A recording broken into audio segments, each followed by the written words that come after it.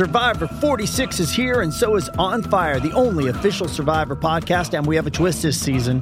The winner of Survivor 45, Dee Valladares, will be joining us every week. We're going behind the scenes of the biggest moments, the how and the why things happen, and the strategy and analysis you can only get from someone like me, a Survivor winner. Listen to On Fire, the official Survivor podcast, wherever you get your podcast.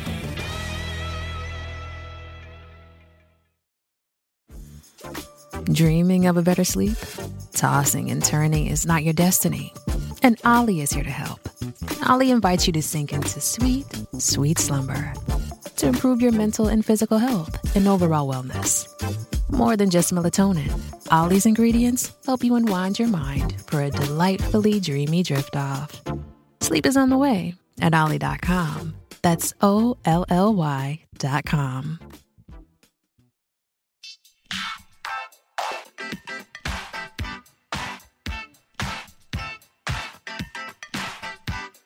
Hi, everyone, and thank you for tuning in to episode 102 of Awards Chatter, the Hollywood Reporter's awards podcast.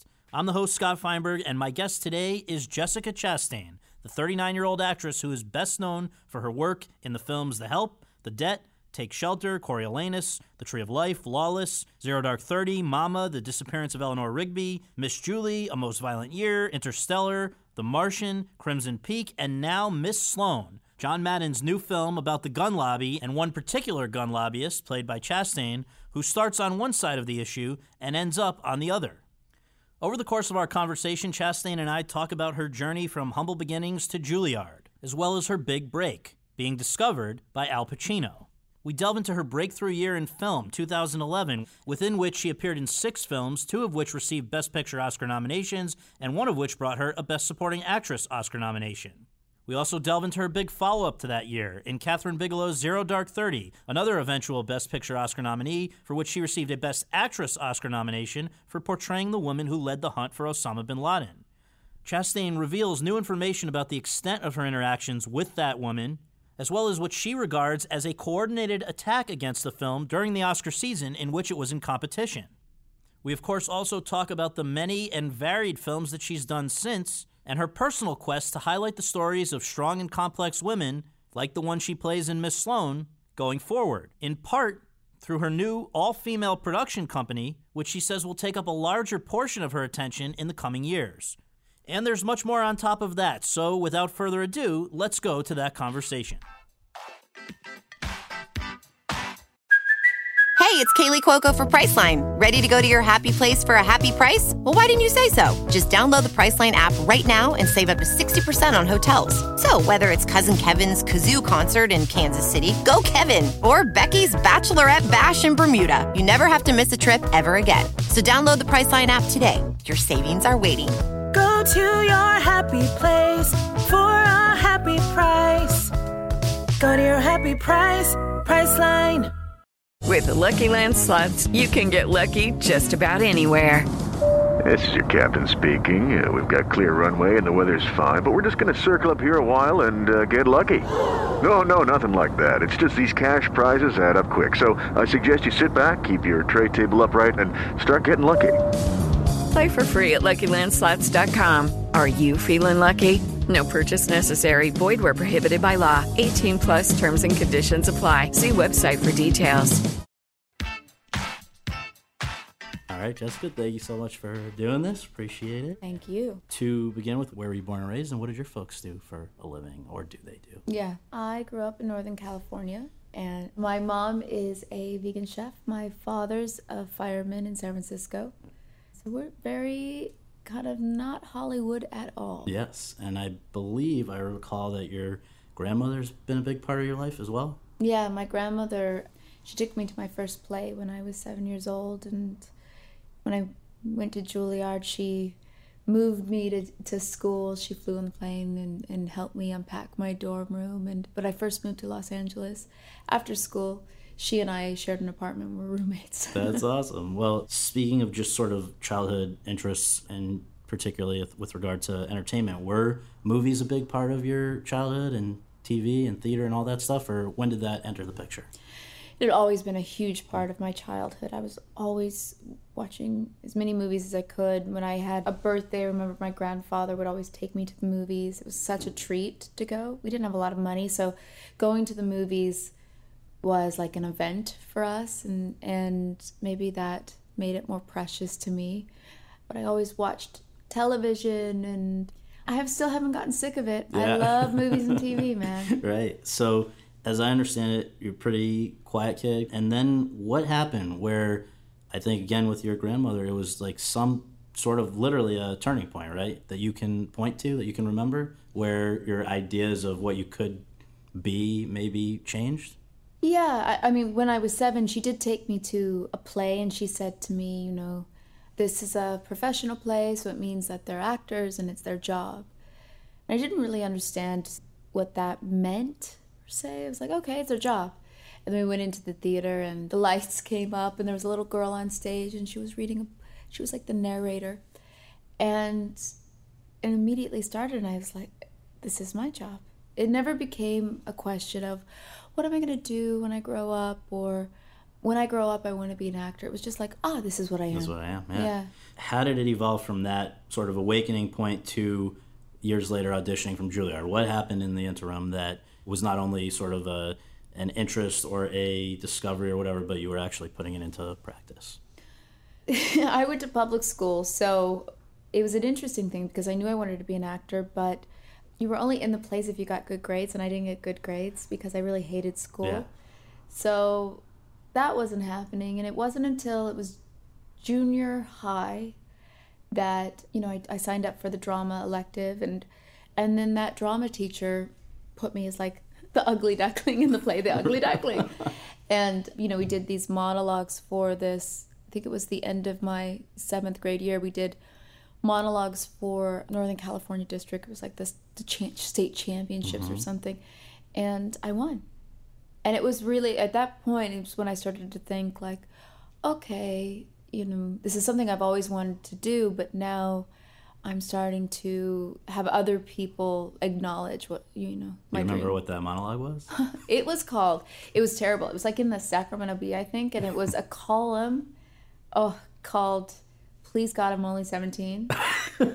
And it was written in as a person who got into a 17-year-old who got into a car accident, and they're rising above their body.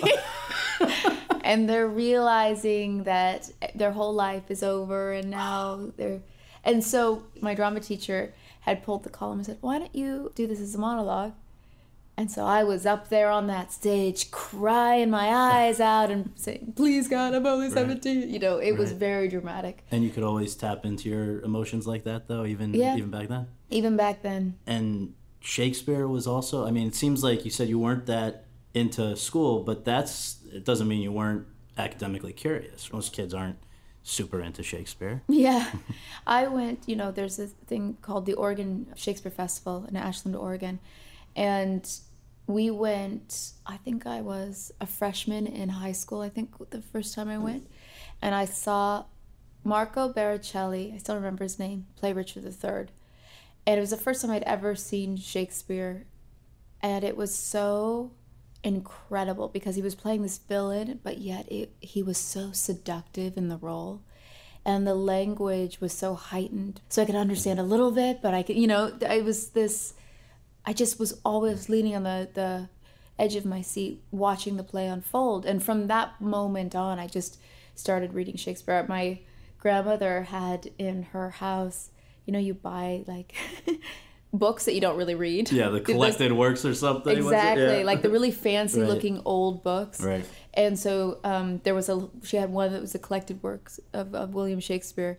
I have no idea what edition or, was it Arden or Yale or what, but it was just this simple cloth-bound book. And I started carrying that around with me everywhere and reading his passages. And I became obsessed with that, so much so that, I really, really hated going to high school. Mm-hmm. And I don't know what I thought I was going to do. My dream was to go to the Oregon Shakespeare Festival in Ashland, and I still have a keychain that my high school boyfriend gave me for Christmas that was engraved, "Looking forward to working with you here." That's great. And that was my big dream, was to work there. So how, as you mentioned, maybe not coming from a lot of means and living on the West Coast and not necessarily having been exposed much to New York, it seems, maybe, how do you even begin to think that Juilliard is a place where you should be looking to go for a BFA? Well, it's, my senior year, there was a class trip through the drama department of around New Year's Eve. They were going to New York. And I remember I didn't really have any money, and then, because I was a high school kid, and my dad was dropping me off at school that morning, and I just said, like, can I have $500 for the down payment, and I'll pay you back, because it was the deadline, and he wrote that check. Wow. It just kind of like, and he didn't have time to talk about it with my mom, and so it was very controversial. But that trip to New York, I think it changed a lot in me, because it was the first time I did visit Juilliard. It was just one of the stops in this New York trip. But I got to know the city. We went to plays. I went to the opera, and I went to Juilliard, and I still at that point didn't think that it was an option for me. I thought everyone was so much more above me that could get into that school. But it really started to expand my horizon, that trip. So you eventually audition, you get in. I guess you auditioned out west, right? Yeah, I auditioned. I did Romeo and Juliet at Theater Works, which is a equity house. I was very excited to play Juliet at this theater. And the guy playing Romeo was going to Juilliard after. I was thinking, well, if he goes, probably I could go. Why can't I audition for this? And why wouldn't I get in? And so I auditioned for the school in San Francisco, and I got in. And wasn't there some Robin Williams element here as well? Yes. That was cool? Well, the last 2 years of Juilliard, I got the Robin Williams Scholarship, which paid for everything. It paid for books and my apartment and my tuition.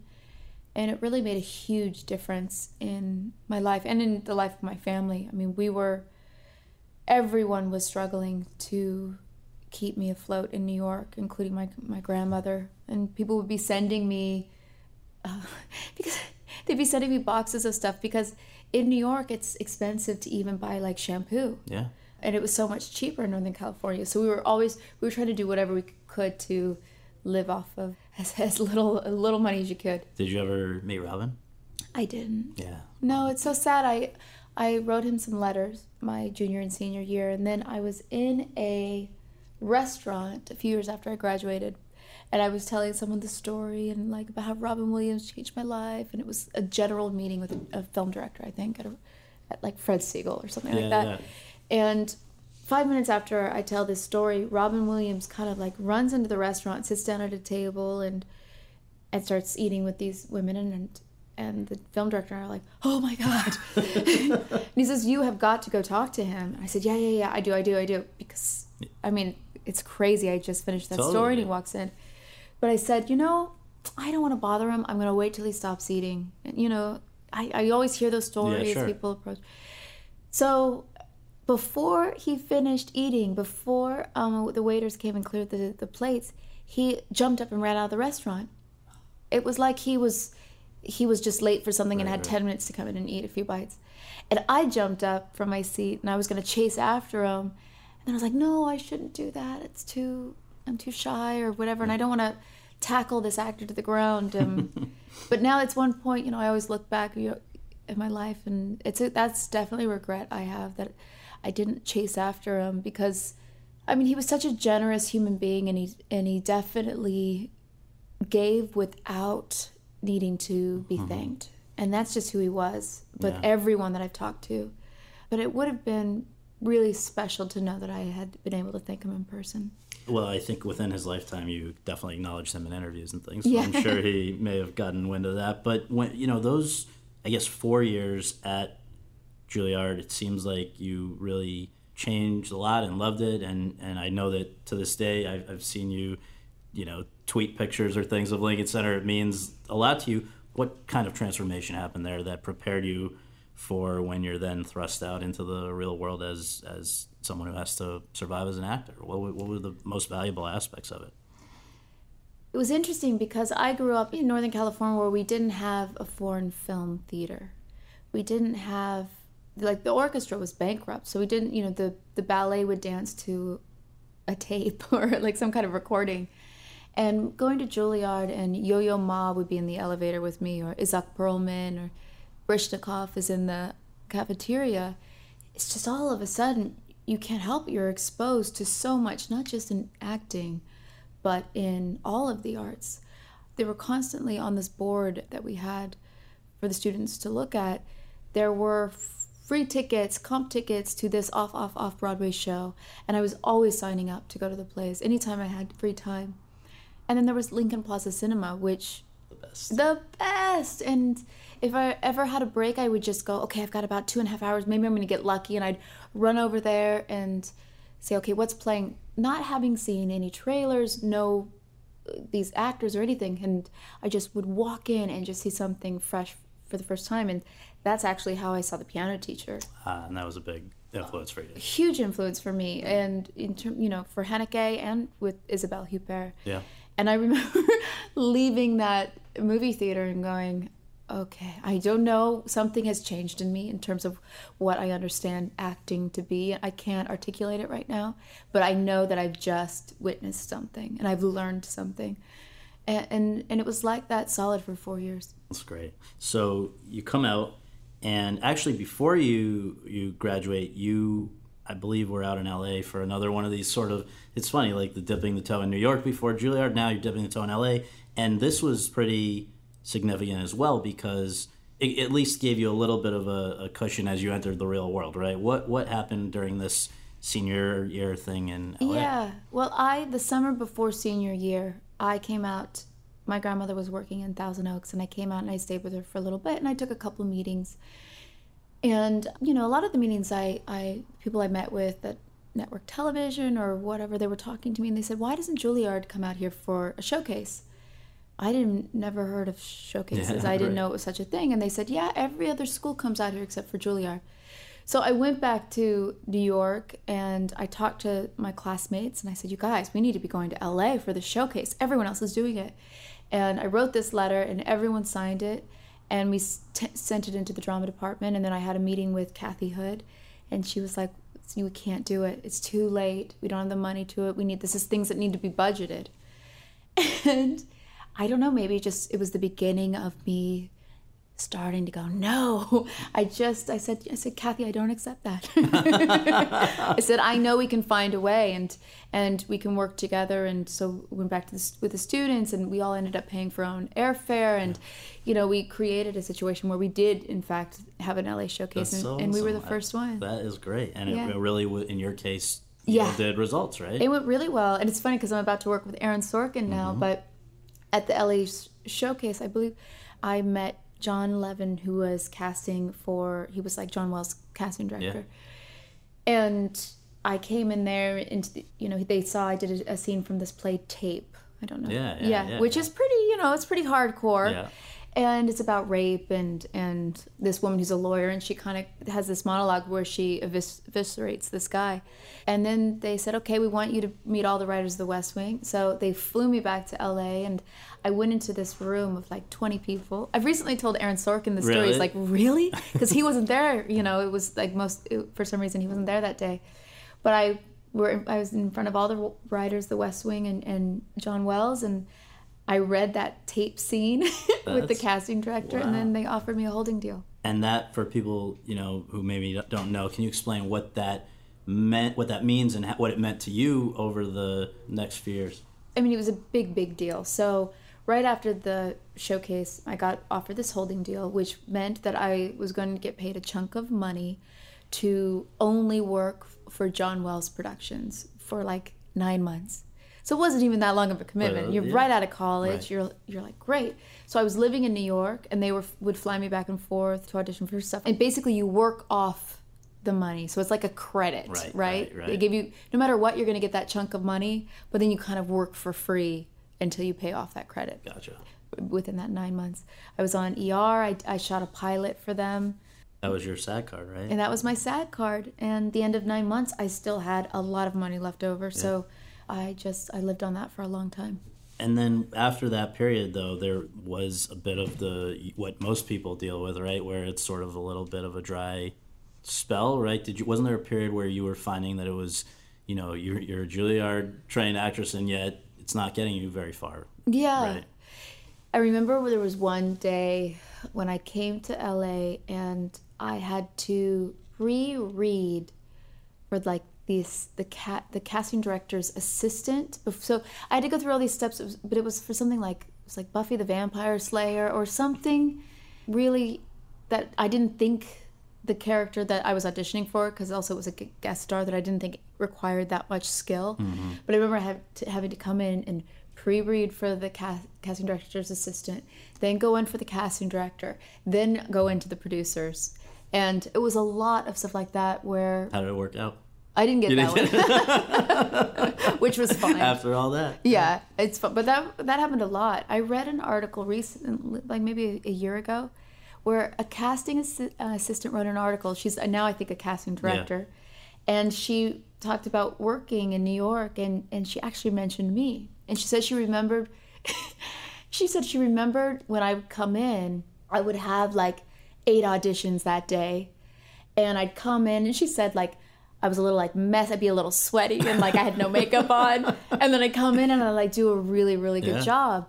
And when I read this article, I couldn't help but thinking like, first of all, what an idiot I was to think like, oh, okay, I'll just go in and act. I don't really need to worry about my makeup. Right. Please don't show up sweaty. But then also too, I thought, I wish someone had told me that. Told you that. I wonder if it would have saved me many years of rejections. Well, I don't know if you've seen La La Land yet, but even under the best of circumstances, when you come in there prepared and you're doing it right, it seems that kind of reminds non-actors that there's always like 20 people that look like you who are also killing themselves for the part. It's just demoralizing. Yeah. And they don't even show you necessarily respect a lot of the time when you're starting out in that point. Yeah. Right? I would get 20 pages to audition with. I'd have so many scenes, it'd be 20 pages. I mean, I think everyone probably knows by now I work hard, right? Yeah. I spent a lot of time researching or working, and I always made sure I was memorized for any audition that I had from the moment I got out of school. No matter what it was, I was memorized. So I would memorize 20 pages and then show up for the audition the next day, and then they'd say, oh, we're just going to read the first scene. It's disgusting. Oh, it's just, it's so, because also too, as a person, you don't know, are you saying that to me because you're running behind and you don't have time to audition this? Or are you saying it to me because the second you're looking at me, you don't think I'm right for the part? And you don't want to say that, like, never mind, you can go away. But don't they get a photo or whatever beforehand? Yeah, exactly. They should not, it's just disrespectful. No, I know, but it happens a lot, actually. Yeah.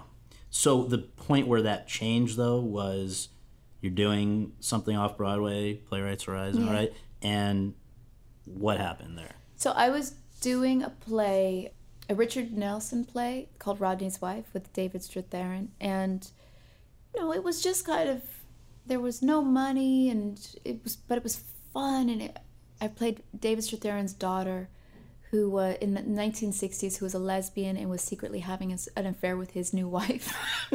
And he was some famous actor we were all in Italy, he was shooting like a spaghetti western. Later adapted for Cinemax or something. And so it was like this, kitchen sink drama. Right. And I guess Marta Keller had seen it, and she's good friends with Al Pacino, and he said, okay, I'm going to be doing Salome again. Is there anyone you recommend? And she says, well, there's this young girl who is doing theater right now that I think you would really like. And that obviously worked out. So then what is the effect of, for somebody who was dealing with Buffy the Vampire crap, now all of a sudden you're in a play in LA with Al Pacino? That's got to bring in a different audience, right? Well, completely. Right. But it's always a leap of faith, because what happened is I got the audition. I was at the Actors Studio in New York, and I auditioned, and it was this huge thing, and I could tell, I was like, the audition's going great, and I was so excited, and I met with the producer later that day, and he says, okay, we definitely want you for this role. We don't know when we're going to do the role, so we just would like for you to hold this time. And earlier that day, I auditioned and I met David Mamet on a television show that he was doing, and I really liked him, and I really liked the meeting.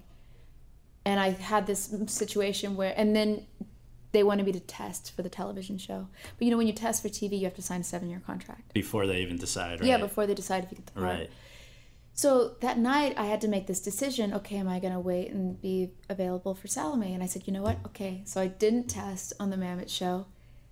The play got pushed when we thought we were going to do it because Al took a movie, and I thought, oh God, I've ruined my life.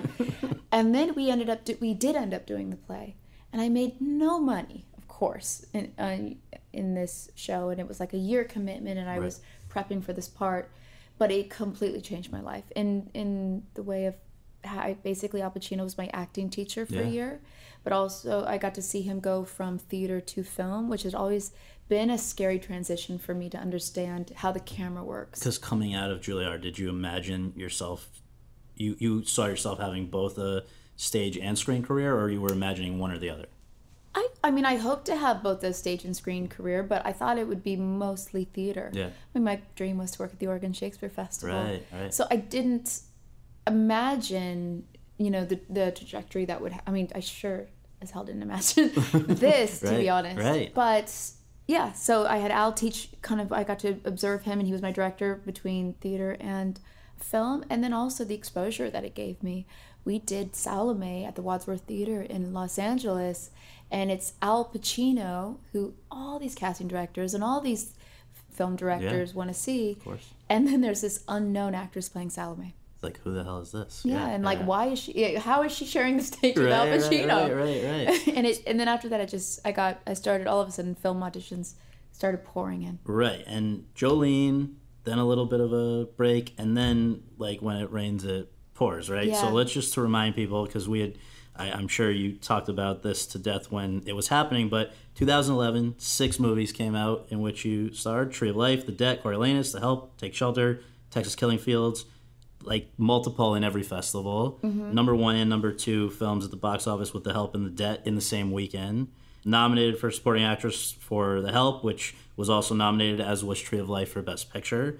So all of that must have like hit like a train, or maybe not, because they weren't made like in that kind of a quick succession, right? It started with Malick. Yeah, I did. So after I did Salome, we did the movie Salome at the same time. Then I did Jolene. Then I had about a year off, and then Tree of Life showed up on my doorstep in a way. Because of Salome?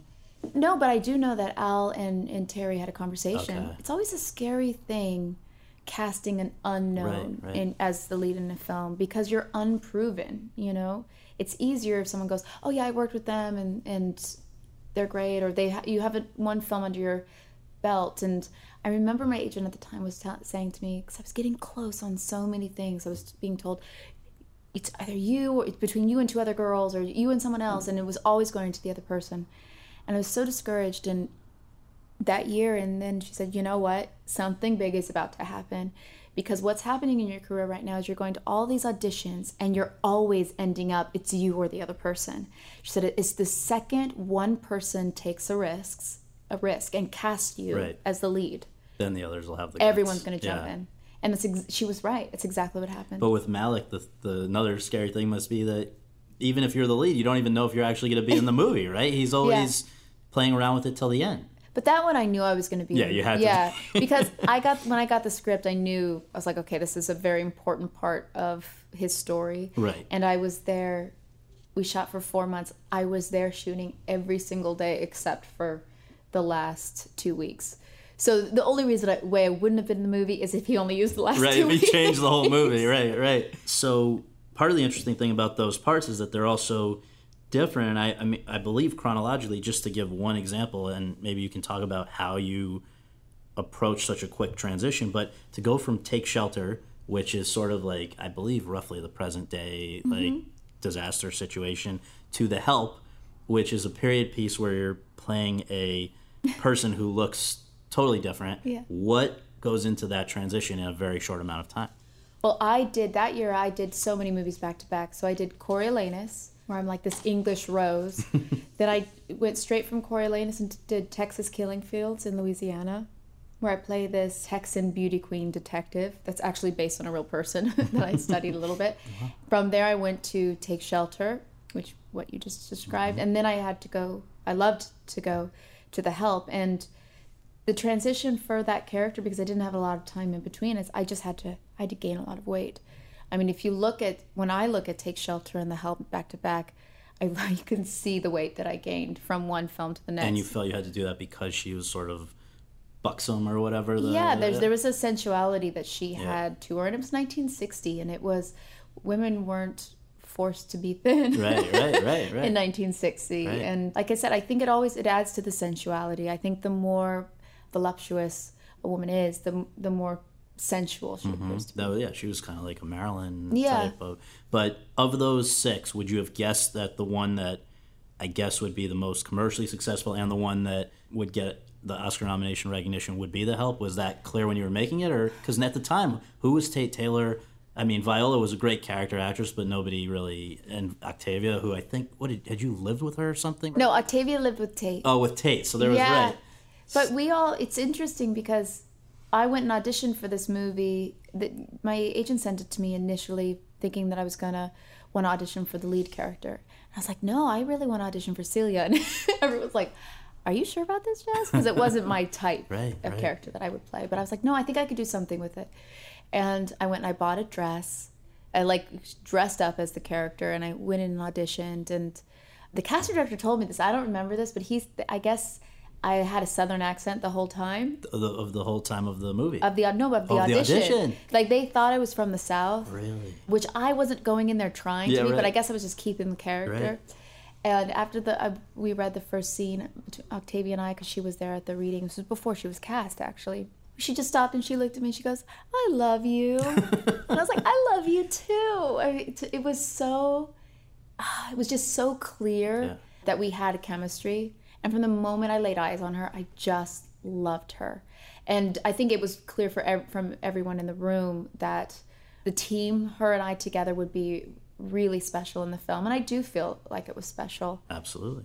When you're now suddenly going from being a respected but exclusively pretty much or mostly stage actress, done a few little movies, now you're like the it girl, right? That's what I think. That was what every article was entitled. Like, no more, please don't call me. Don't call you that. You're past that. Don't worry. But how did you respond to that? You're now, I mean, it seems from the outside suddenly a lot more well known. You were the fashion people couldn't get enough. That was a new kind of element of your life. A lot of people wanted to work with you that maybe didn't know about you before. What was that period in the aftermath where you now have to decide what you do with this? What was that like? Well, in the beginning, it was amazing because I was the fact that Gary Oldman would come up to me on the red carpet and say, hey, my name's Gary Oldman. I like your work. You're like, what is happening to my life? So there was a few years of that. Yeah. And then I had a couple years ago, I had this strange moment where it feels like this job, you're eating cake, right? You've never had dessert before, and all of a sudden someone goes, here you go, it's chocolate cake, and you get to eat as much as you want. But then you're like, okay, please someone, take a slice. Right. I'm ready to share this cake. So I've started to make a transition in my career where now I'm more interested in and excited and happy about creating platforms for other people.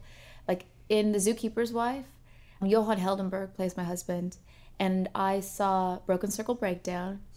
Great. Yeah. A movie he wrote. Yeah. I mean, it started as a play he wrote. He was acting in it, and he did this movie. He's a beautiful actor, and I just saw the movie, and he's amazing in this film. And that's what makes me so excited about this film, is that people are going to watch it, and then they're going to call Johan to be in their movies. And also he's been Chastained.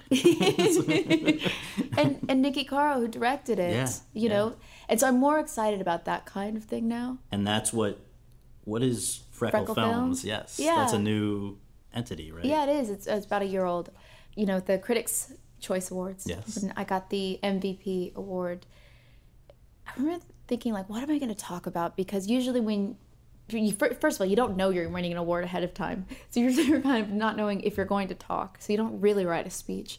But this, I knew I was going to speak. And also I couldn't just talk about one film because it was a body of work. So I talked about diversity in the industry and creating opportunity for women and African Americans and Asian Americans and all of that, and how, I really have faith in us as a group, and I can see that when we come together, we can make something beautiful. After I made that speech, I got some crazy hate on Twitter from some probably crazy people that are going to vote a certain way this election, which I was shocked by. And then I was in London to promote A Most Violent Year, and the journalists were asking me about my speech, and then they said, well, now what are you going to do? Because, you know, if you're part of the industry, you're part of the problem. So I said, okay. And I created this production company, and I am buying material, and I'm hiring writers, and I'm going to act in some things, but I'm not going to act in everything. And for me, it's about creating platforms for other voices. That's great. Was your first experience being directed by a woman in a film, Zero Dark 30? No, I had worked with Amy Mann in Texas Killing Fields. Oh, that's right. So, but with Catherine, who was coming off of just becoming the first woman to ever win the Best Director Oscar, her next project was this, and you get approached about, it was really like hush hush, right? There was no details were leaking out about Zero Dark 30, and the whole thing, I got the sense for you, the real attraction was that this is a woman, Maya, who's not defined by anything except her work, right? I mean, we don't see, not that she doesn't have other aspects of her life, but she's not somebody's wife or girlfriend or whatever. And so for you to get approached by Catherine Bigelow and to do that project with that specific part, what did that mean?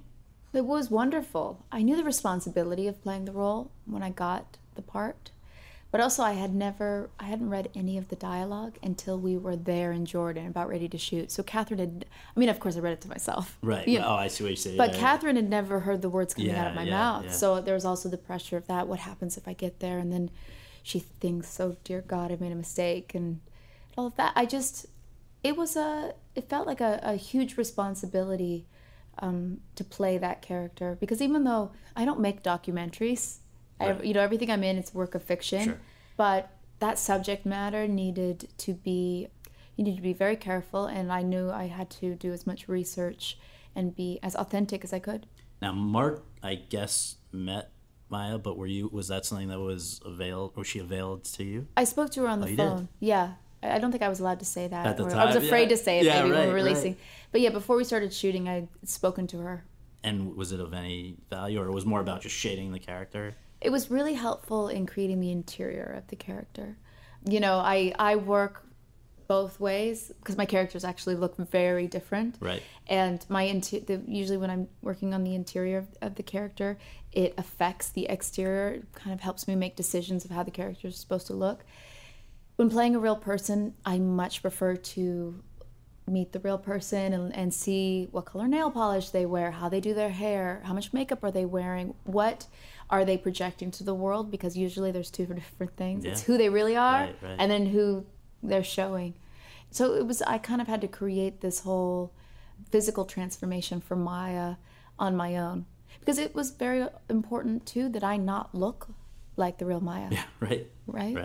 Well, so just to, again, state for the record, people listening, another Oscar nomination. That was back-to-back years? Yes, pretty nice. #1 and #2 movie again with Zero Dark 30 and Mama. But that one got sucked into a little bit of controversy. That's when we last sat down and did like a long-form one of these. That was just happening. And so I wonder how you processed all of that, where you think you're doing a movie that, you know, I don't know. Did you anticipate any of that? No. It's an interesting thing, this whole Oscar awards situation. Yes.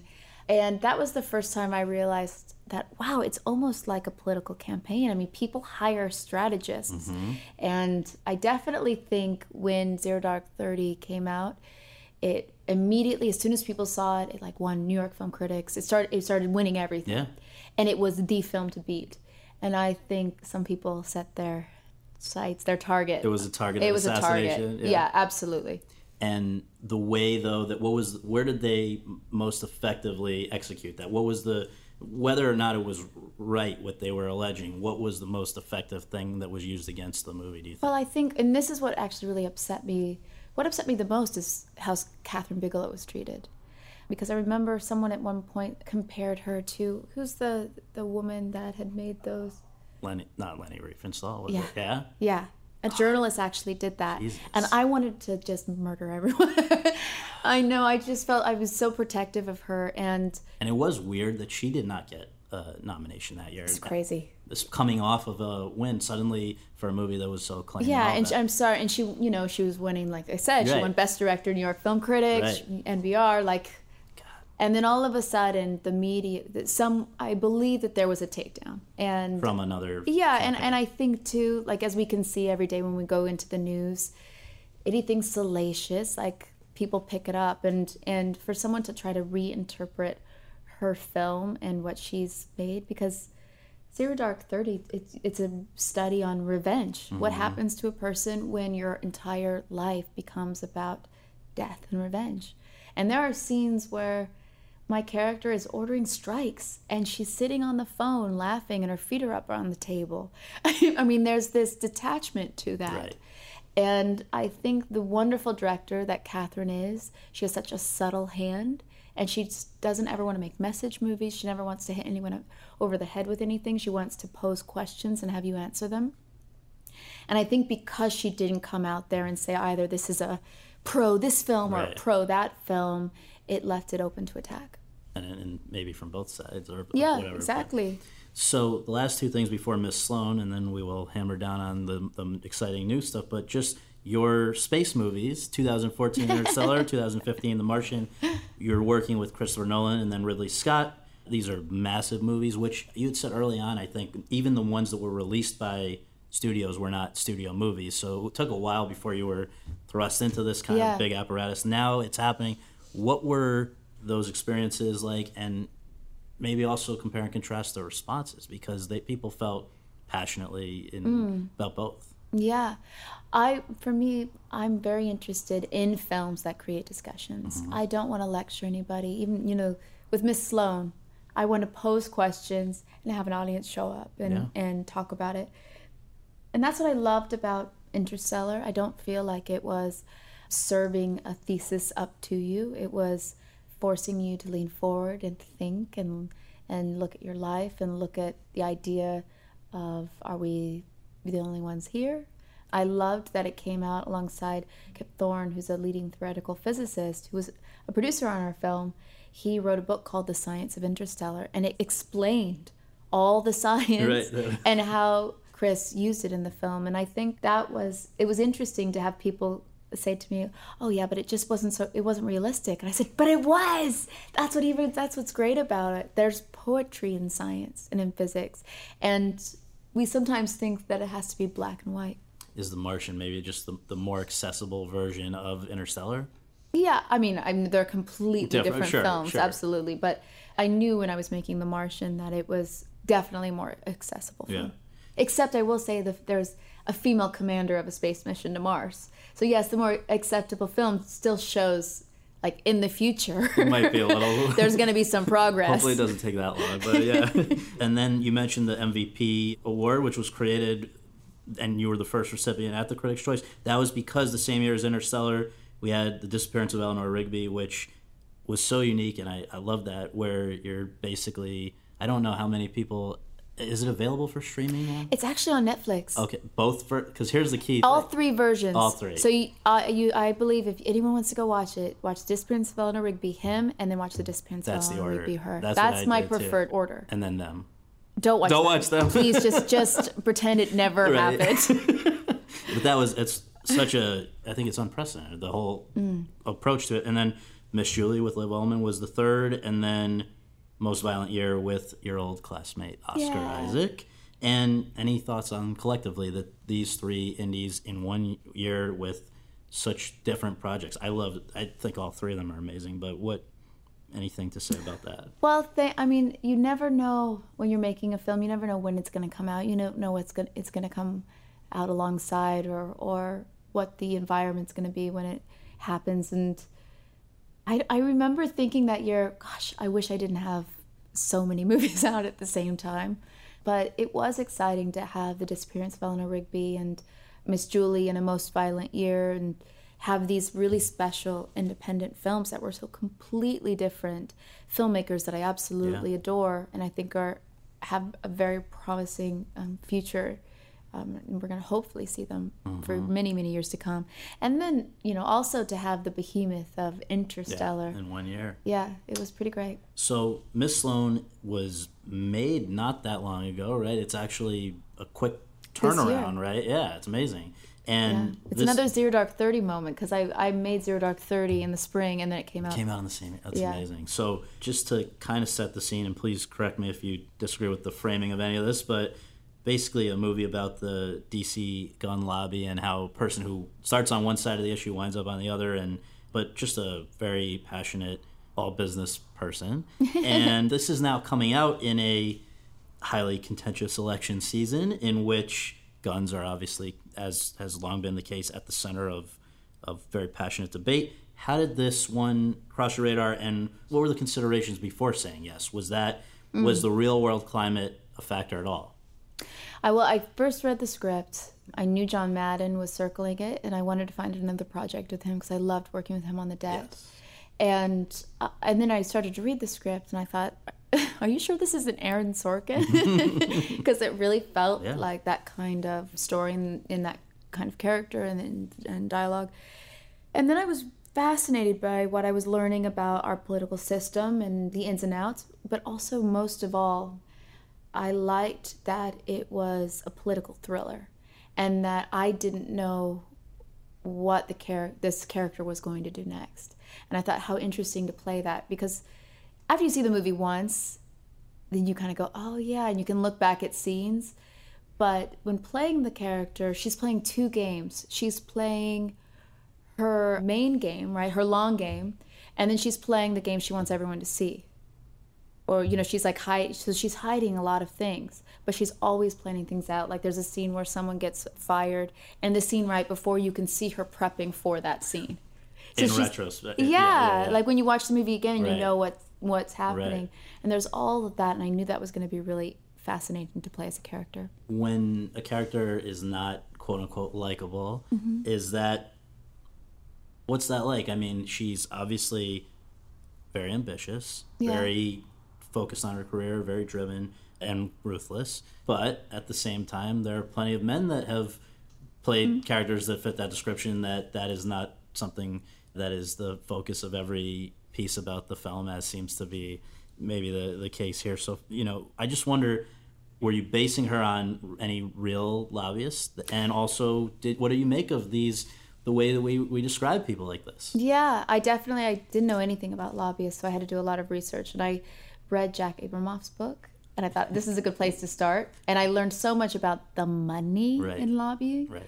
I assumed my character would wear no makeup and just be in the same clothes for 3 days. But then when I went to DC, I realized, oh, no.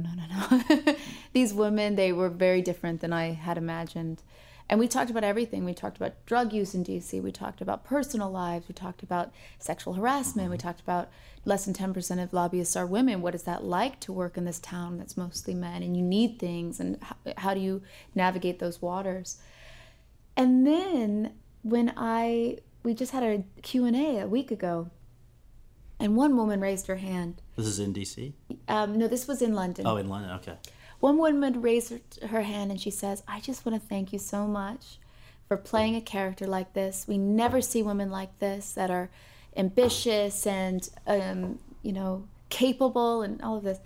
And then right afterwards, a man raised his hand and said, I'm sorry, I wasn't going to ask a question, but isn't she a psychopath? That encapsulates. Yeah, and I've seen the difference between men and women. And then also you look at this current election, and after the very first debate, the criticism for Hillary Clinton was she's over-prepared. I've never heard in my life a person say that about a man in any job. He's over-prepared. I'll just tell you right now, I am over-prepared. Right. I want to be over-prepared for anything I do. I see it as someone who has great respect for their job, and I really admire that in other people. Well, they didn't like that she doesn't smile enough. Exactly. And, anyway, yeah. But she smiles plenty. Let's see, she smiles plenty. Right. But I think what it is that society isn't used to seeing a woman be over-prepared, be one step ahead, be ambitious, because those women that have been are the ones that are difficult, the ones that are the B words, Yeah. And I think we need to, I'm hoping that this election and movies like Miss Sloane coming out will change our ideas of what a woman has to be. And what have you got? I know the movie's still rolling out, but have you had much feedback yet from the general public? Is it the kind of thing where obviously it's such a divisive issue that it's dealing with? Do you find that you're getting, pats on the back or alternatively, not pleasant things? I haven't had anything crazy happen, thank God. And the funny thing is, I thought it was going to be more about the Second Amendment. People would be coming forward and talking about that. But all of our Q&As, no one brings up the gun issue, the gun debate, which I find surprising. Mostly they bring up her, the character, and what she does and how she tricks people and the twists and turns in the films that they didn't see. And I've come to realize that the gun debate could be anything in this movie. It could be about climate change, it could be about immigration, it could be about anything, because that is an example for something else, and which she talks about at the end of the movie, about the political system being broken. And that was a huge surprise going into these Q&As. So last thing is just this. When we did this 3 years ago, we ended it by saying, all right, what's the sort of state of Jessica Chastain right now? What's your outlook? What are you happy with? What would you like to do more of or less of or be different in the future? And so here we are, November 2016, the week before this election that we're talking about. And just what's the, give us the next 3 years. Hopefully it won't be that long before but what's your outlook? Well, the next 3 years, I hope I've got some of my projects up and running. I hope to introduce the world to some incredible artists. I'm probably going to act less. I'm feeling like my career is starting to transition into something else. I'm wondering maybe if I'm more interested in producing and maybe even directing. Yes, of course, I'll always act, but I have noticed I'm more interested in putting the spotlight on someone else. And maybe it's just because it's been a really exciting, intense 5 years, and I'm like, it's okay. I'm happy to share this with other people. So maybe in the next 3 years, I'll be a huge Hollywood producer. I don't know. Well, I look forward to seeing. Thank you so much. Thank you.